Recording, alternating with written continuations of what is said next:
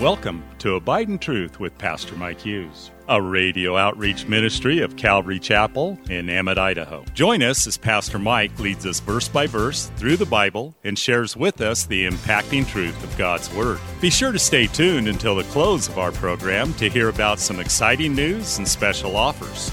We'll also tell you how you can obtain a full-length copy of this entire message. And don't forget, you can always catch up on Mike's teaching on our website at ccemmett.org.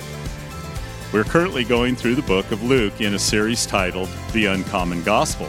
So grab your Bible, turn up the volume, and follow along with us. Here's Pastor Mike. Luke chapter 3, and a message titled 23 and Jesus.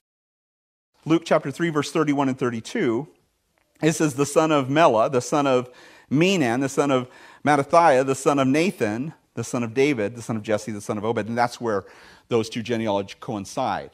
Again, Matthew travels one direction from Abraham down to Jesus, and of course Luke travels from Jesus all the way to Adam. So they go the opposite direction. But they coincide at that part. And they diverge at Solomon and Nathan, both sons of David. But they follow a different line at that point.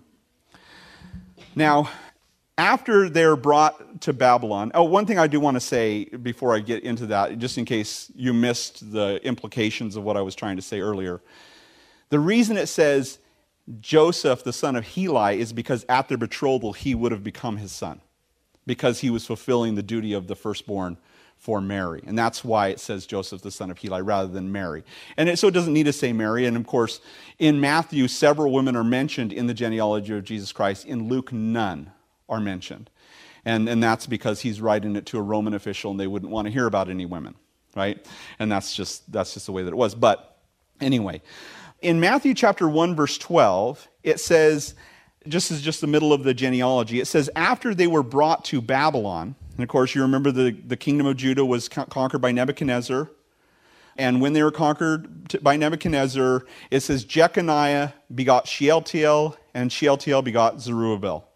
So the king Jeconiah, who was the last of the kings in David's line, was conquered by Nebuchadnezzar, king of Babylon. He was brought to Babylon, and he lived the rest of his days in Babylon. He had a son named Shealtiel.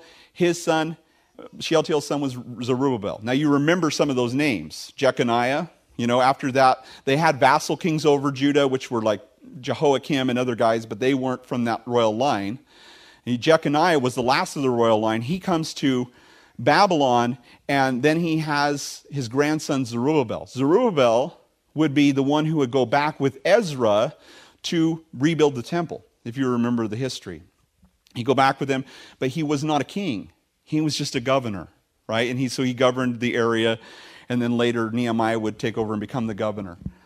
But this Jeconiah, or we could call him Coniah, because he was also called Coniah, Jeconiah or Coniah, was the last king of Judah on David's line. But there's a problem. In Jeremiah chapter 22, verse 27 through 30, it says, but to the land which they desire to return. So this is written during the time of Jeconiah.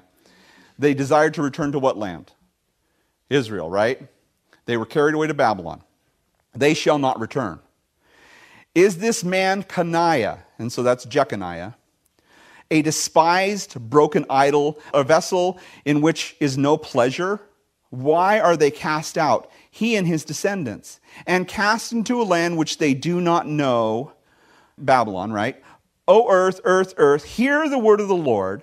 Thus says the Lord, write this man down as childless, a man who shall not prosper in his days, for none of his descendants shall prosper sitting on the throne of David and ruling anymore in Judah. Oops. So what God did, and no doubt Satan and all of his cohorts were celebrating with joy, because what God did was he placed a blood curse on the line of David that was heir to the throne of David. That's a problem. Because how is the Messiah going to rule on the throne of David if he has no right to it because of the blood curse? Well, because he was adopted. And that's how he can. He was legally adopted, so he wasn't of the bloodline, but he still was Joseph's son based on the Levirate laws and the kinsman redeemer laws, and so he could be his son, and he could inherit the blessing without being part of that bloodline. Kind of amazing the way that all these things work out. In other words, Jesus was the Son of God and the Son of Man. St. Augustine came to a very interesting conclusion concerning Jesus' birthright and his virgin birth. And that was the idea that sin passed not through the woman, but actually through the man. And maybe nobody had ever thought about that before that, but Augustine kind of came up with this idea that the sin is not coming from the woman, but actually from the seed of the man, right? And so when your husband say, your son did this, you say, no, your son. He didn't get his sin from me, he got it from you, right? And why do we know that? Well, because we know that Adam was the one who sinned. Even though Eve ate of the fruit first, Adam was the one who sinned. And in Romans chapter 5, verse 12, it says, therefore, just as through one man sin entered the world, and death through sin, and thus death spread to all men because all sinned. So Jesus, being the son of Mary, biologically, would not receive the curse of sin in his bloodline, even though Mary was a sinner. But it was the seed of the woman. The seed of the man always brings sin, but the seed of the woman, which is prophesied in Genesis chapter 3, verse 15, was a virgin-born son, the Son of God. And that's interesting. Another interesting thing is that Matthew seems only to be interested in Jesus' genealogy from Abraham through David. Of course, we have the Abrahamic covenant, and we have the Davidic covenant. Those two covenants are important to Matthew because that establishes Jesus as the rightful king over Israel. But Luke takes us all the way back to Adam, the original man. What was before Adam? God. Yeah, God was the only one before Adam. And this has important implications that we'll talk about in a minute. But let's talk about the early genealogy of Jesus. The part of the genealogy that every single one of us shares together. Now, if you can think of what genealogy or what family line we all share together, what would that be? Of course, we're all related to who? Adam, right? And who else? Noah, right? Somebody got it. Noah. We're all related to Adam, and we're all related to Noah, and it's at Noah that every line diverges. Shem, Ham, and Japheth, right? And in Genesis chapter 10, you see the table of nations, which, interestingly enough, if anybody's ever studied anthropology, this is something that they study. Because you can map every person in the world and where they came from Genesis chapter 10, and they still use it. Maybe they don't say it's from the Bible, but you can map every person in the world and where they went from Genesis chapter 10. From the sons of Shem, Ham, and Japheth, the sons of Noah. And so we share that genealogy from Noah to Adam with every single person in the world. And I think God has something to say to us about that. We all have this common ancestry. We all start with that same place of sin and move forward to the flood. And after that, everything kind of changed. But Luke, verse 36, repeats what we find also in Genesis chapter 5. Now, how many of you guys, when you started reading your Bible, you started in Genesis because that's the beginning of the book? Okay? And how many of you, when you got to Genesis chapter 5, you saw, oh, this is just a bunch of names, so I skipped it? Yeah, so that's pretty common. But in Genesis chapter 5, we see some interesting things. Luke records it for us in Luke chapter 3, verse 36 through 38. So go ahead and turn there with me, and we're going to skip the first part of verse 36. It says, the son of Shem, and if you look there in the middle of verse 36, the Shem, of course, is the father, out of Shem, Ham, and Japheth. Shem is the father of the Semitic people.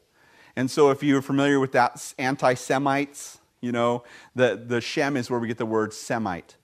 So the son of Shem, the son of Noah. And what's interesting, I'm just going to kind of give you the root meaning of these names as we go through them. Noah, his name means rest or peace. The son of Lamech, his name means despairing. You kind of get the idea as you go through these, and the names of these people have significance to what was happening at the time that they were born.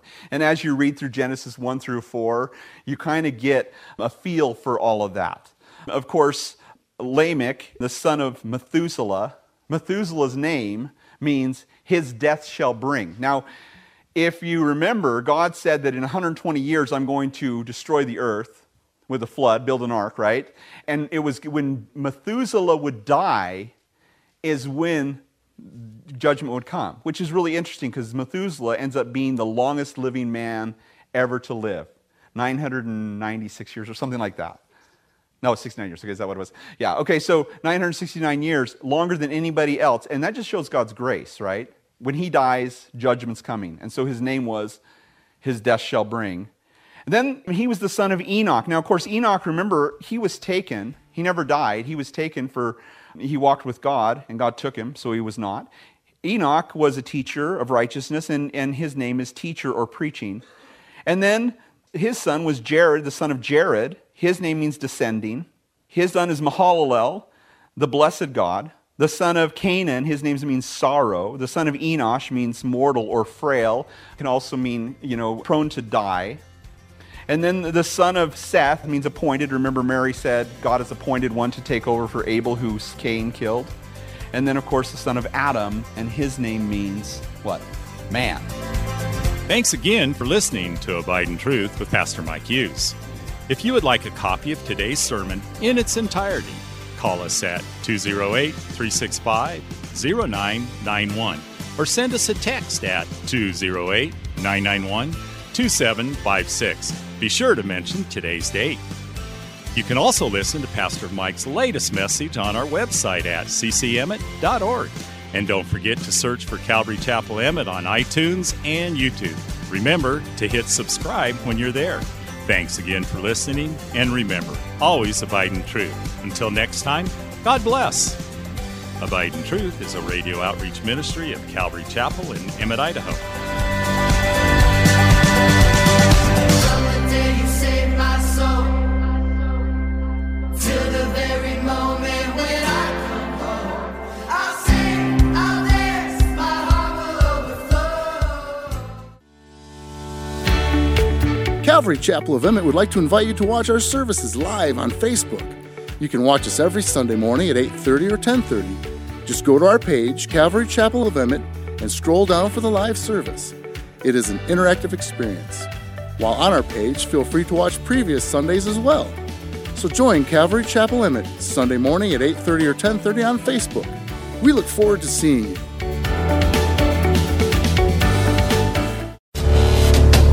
Calvary Chapel of Emmett would like to offer you a free gift for joining us today. Right Now Media. Right Now Media has been called the Netflix of Christian Bible studies. With over 30,000 Bible study and discipleship videos, there's even tons of Christian cartoons for the kids. To get your free account to Right Now Media, just visit our website at ccemmett.org/rightnow. That's ccemmett.org/rightnow. And God bless.